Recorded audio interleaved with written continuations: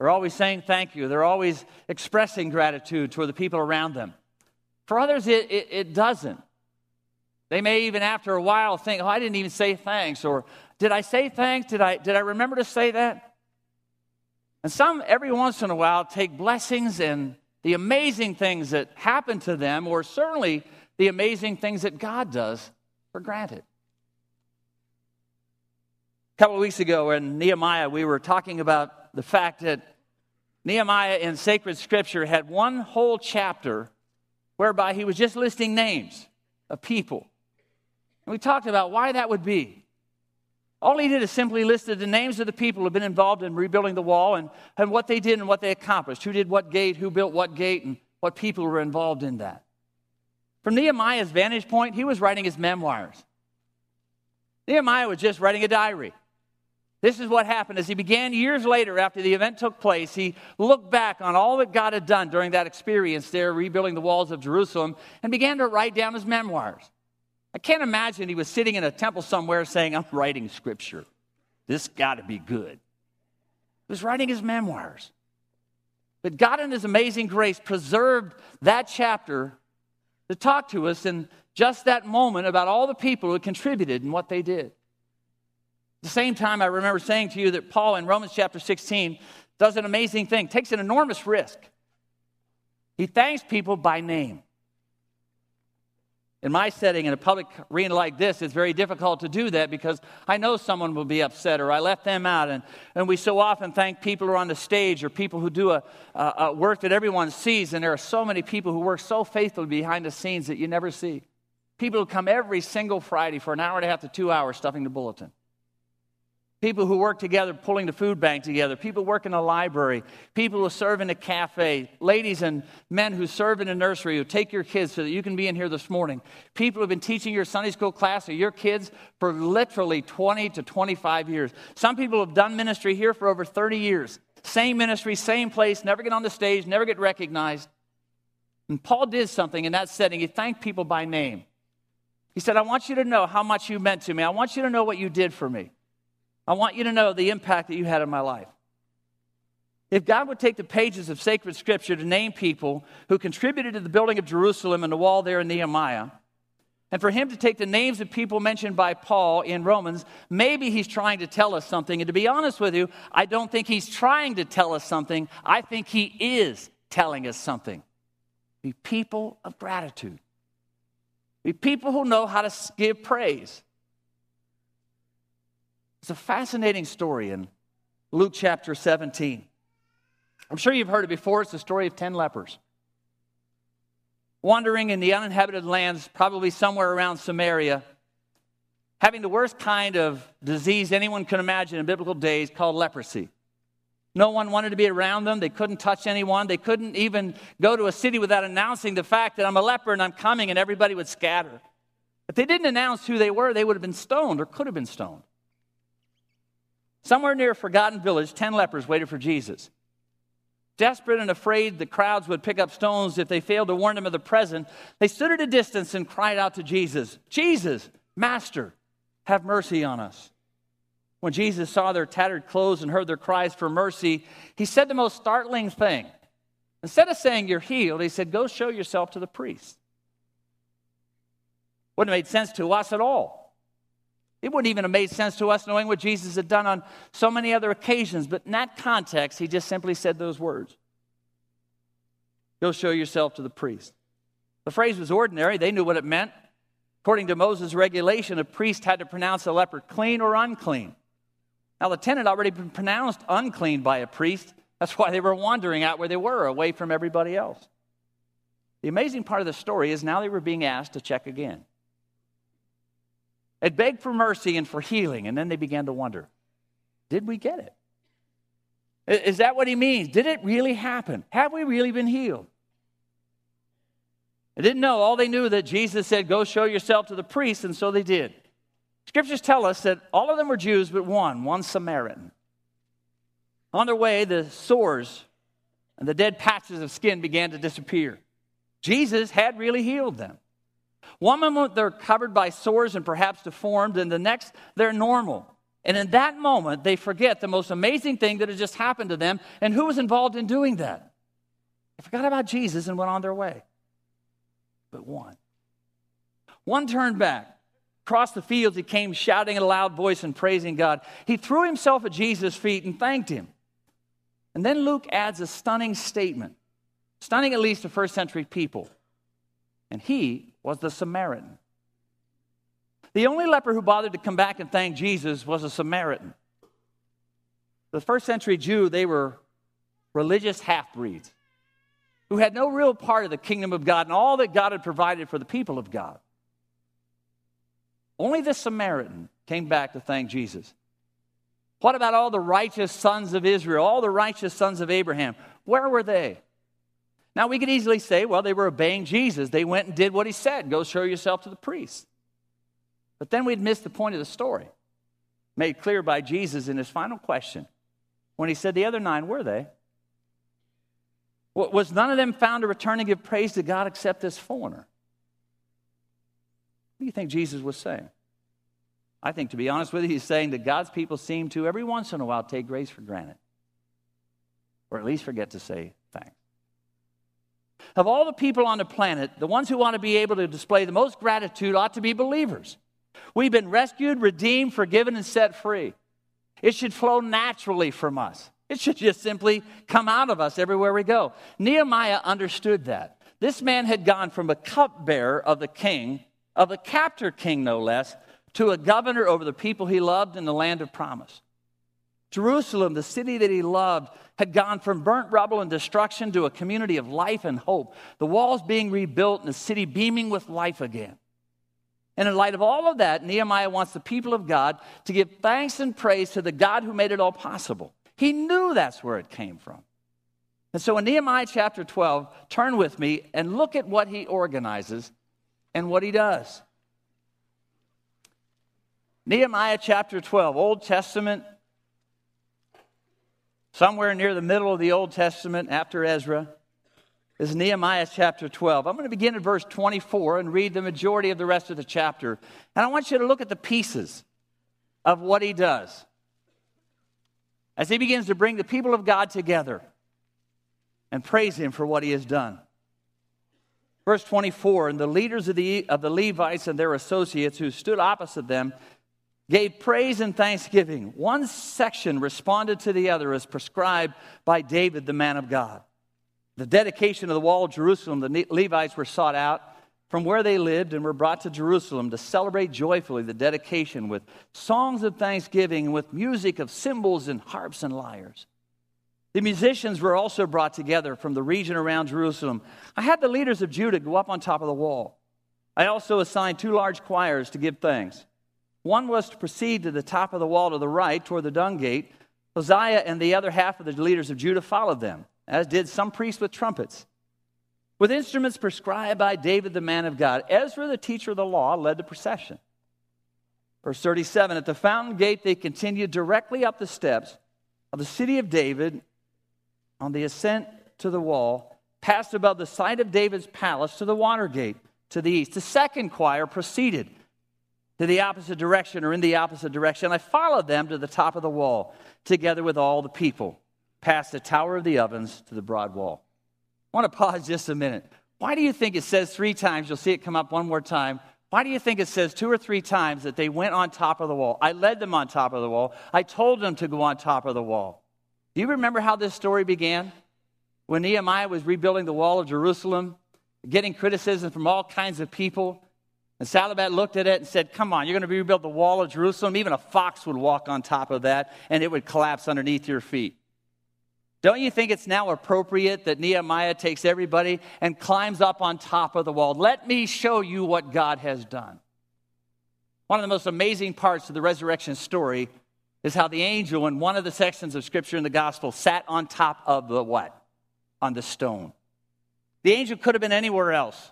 Could have sat anywhere else. Scripture also tells us in one story or one rendition that the angel was inside the tomb. But I love the one that says that the angel sat on top of the stone.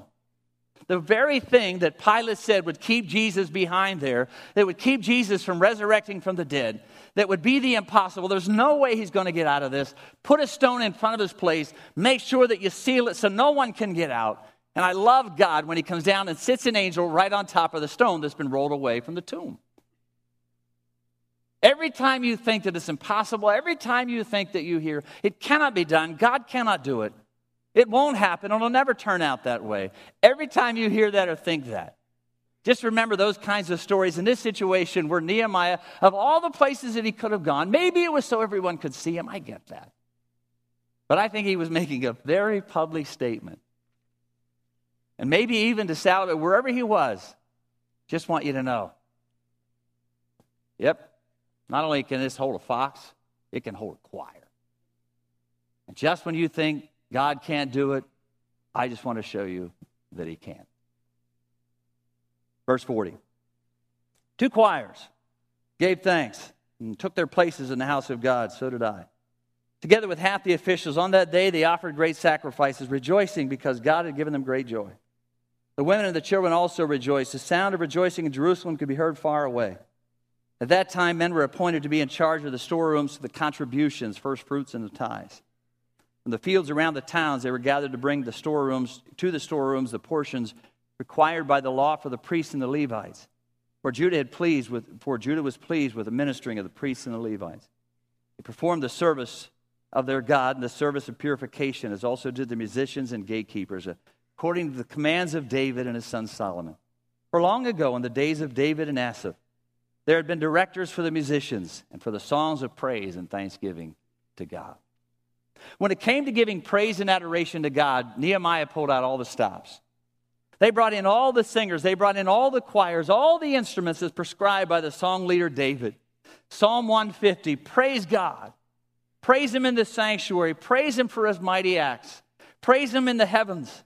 Praise him for his surpassing greatness. Praise him with the sound of the trumpet, with the sound of the harp and the lyre. Praise him with the timbrel and with dancing. Praise him with strings and pipe, with a clash of cymbals, with a resounding clash of cymbals. Let everything that has breath praise the Lord. David had prescribed that hundreds of years before this particular point. Hundreds of years later, we continue to do that. Every instrument possible, we still do that. Every instrument possible to give praise and adoration to the glory of God. And Nehemiah is saying, this is what David told us to do, and this is what we're going to do. And when we celebrate God in a way that we'll do in a moment, way we'll do at the end, this is what God tells us to do, this is what we're going to do. And we make no excuses for it at all. I love it. And what I love about in this particular point, in verse 42 and 43, look at what it says. It seemed to be so loud that they could hear it far away. Their praise and adoration was so loud that they could hear it around Jerusalem. Everyone heard them praise. Everyone heard them celebrate. Can you give me that water? Obviously, certainly congratulations to Montauk. They've done a great job, undefeated this year. Obviously, we've been following the Knox story. Went on Friday night to Valley, and if you've been following that story, and certainly if you didn't, you read it in the paper, but I'm telling you, you couldn't script a movie like this. And how that game ended, how it went. But I'm telling you, when it came to yelling and screaming, we did it to the top of our lungs. And it's a high school football team, for heaven's sakes. I love these kids. I love Mike. I love what they've done. I love what they accomplished. But it's a high school football team. And what I love about this fact is that they praised so loud, they sang so loud, they gave adoration and praise to God that everyone around Jerusalem heard what they have done. And if anybody deserves praise and adoration, if anybody deserves singing to the top of our lungs with every instrument possible, it's God. Think how much we have to be thankful for. The gift of life, the gift of grace, the gift of the cross, the gift of forgiveness, the gift of the power of the Holy Spirit, the gift of the promise of heaven. The list is endless. Romans tells us that creation alone ought to be the subject of our praise, let alone now living on this side of the Scripture when we see all that God has done. Think in your mind of the most breathtaking place you've ever been. Think in your mind of some of the most breathtaking places you've ever been. It could have been the hills of West Virginia or the Rocky Mountains in Colorado. If you've ever been to the Grand Canyon, it's one of the most amazing sights on the planet. And every time I come there, and every time I see the Rockies, I'm overwhelmed with what I see. When you get there, especially for the very first time, doesn't it make you just want to stand in awe? And when you get to a place like that and look at a scene like this, do you find yourself wondering about how large those signs are or how long the handrails are? No. You don't concentrate on the signs or the handrails or the road that got you there or even how it got you there. You concentrate on the majesty and the wonder and the beauty of what you see in front of you. When you see the grandeur for the very first time, you're overwhelmed with what you've seen. And it really doesn't matter how you got there. It doesn't matter whether you got there by car or by bus or by van. The issue is that you're there. And when you see it, you're overwhelmed. First time I saw the Colorado Rockies, I couldn't take my eyes off of what I'd seen. I'm not a morning guy. I get up early for 4 cups of coffee. You can't imagine how wired up I am in the morning. But I'm telling you, first time I got to the Colorado Rockies and saw the breathtaking view in front of me, I didn't need any coffee. I got up early in the morning and I just stood there in awe. It didn't matter how I got there, how long it took to get there. I was just standing in the presence of Almighty God, looking at what His handiwork looked like. No wonder Scripture says, "Praise you for all you have done as I see the work of your hands." Really doesn't matter how I got there. Just mattered that I was there. It's the same with the glory of God. Once you see it and come into His presence and really concentrate on Him, you'll find that the mode of getting you there isn't nearly as wonderful as where you are. It's not that you got there with a chorus or a hymn or soft music or energetic music. It's not about the method that gets you into the presence of God. It is what we do when we're in His presence. Being in the presence of God should bring a sense of awe. It's a sense of awe. A sense of peace, a sense of gratitude, a feeling of joy, a sense of security. With all the uncertainty around me, I'm in the presence of God. With an unknown today, with an unknown tomorrow, with the uncertainty of everything in our world, I am in the presence of God, and none of that seems to matter right now. In a book called Worship Matters, Bob Kaufman says the foundation of our security in God is not our preparation or our plans or what others can provide for our protection. Our security doesn't rest in our military, our police, or even the stock market. Our security ultimately rests in the unchanging love of God, incredibly displayed at Calvary. One of the reasons Christians often question God's protection and love is they somehow concentrate on the things around them instead of looking at the crucified Lord and the risen Savior at the center of our worship. The comfort and strength that corporate worship instills in us is more than a result of the music or the setting.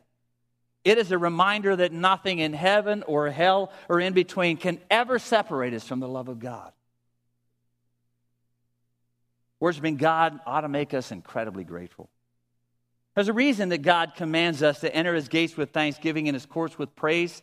Psalm 100 answers that. For God is good, and His steadfast love endures forever. Worshiping God rightly opens our eyes to God's amazing grace. We remember how Christ rescued us and redeemed us and reconciled us and set us free. And in light of all of that, it gives us the opportunity to give praise and adoration. The greatest need was taken care of by the cross of Jesus Christ. For that reason, we're able to sing songs of gratitude and thanksgiving. One author says, there's something unique about Christianity. We talk about the uniqueness of Christianity being that we have a Savior that was dead, crucified, and buried, and rose again from the dead. But there is something even more unique than that, or at least as unique as that. And that is that songs of gratitude, songs of grace, songs of praise and adoration are distinct in Christianity, distant or distinct from every other faith. One author says the great faiths of Buddhism or the Muslims have no place for the need of grace or praise or adoration. The clearest proof of that is simple. It lies in the songs of Christian praise. A Buddhist temple never resounds with cries of praise, and the followers of Muhammad never sing prayers of thanks. Worshiping God brings us a sense of His presence and His well-being. And that regardless of what's going on around me, everything is okay. of all the things that God gives us as an opportunity to give Him praise and adoration, He gives us music. He gives us words, sometimes written by someone else, sometimes written by His own authors, by His own hand.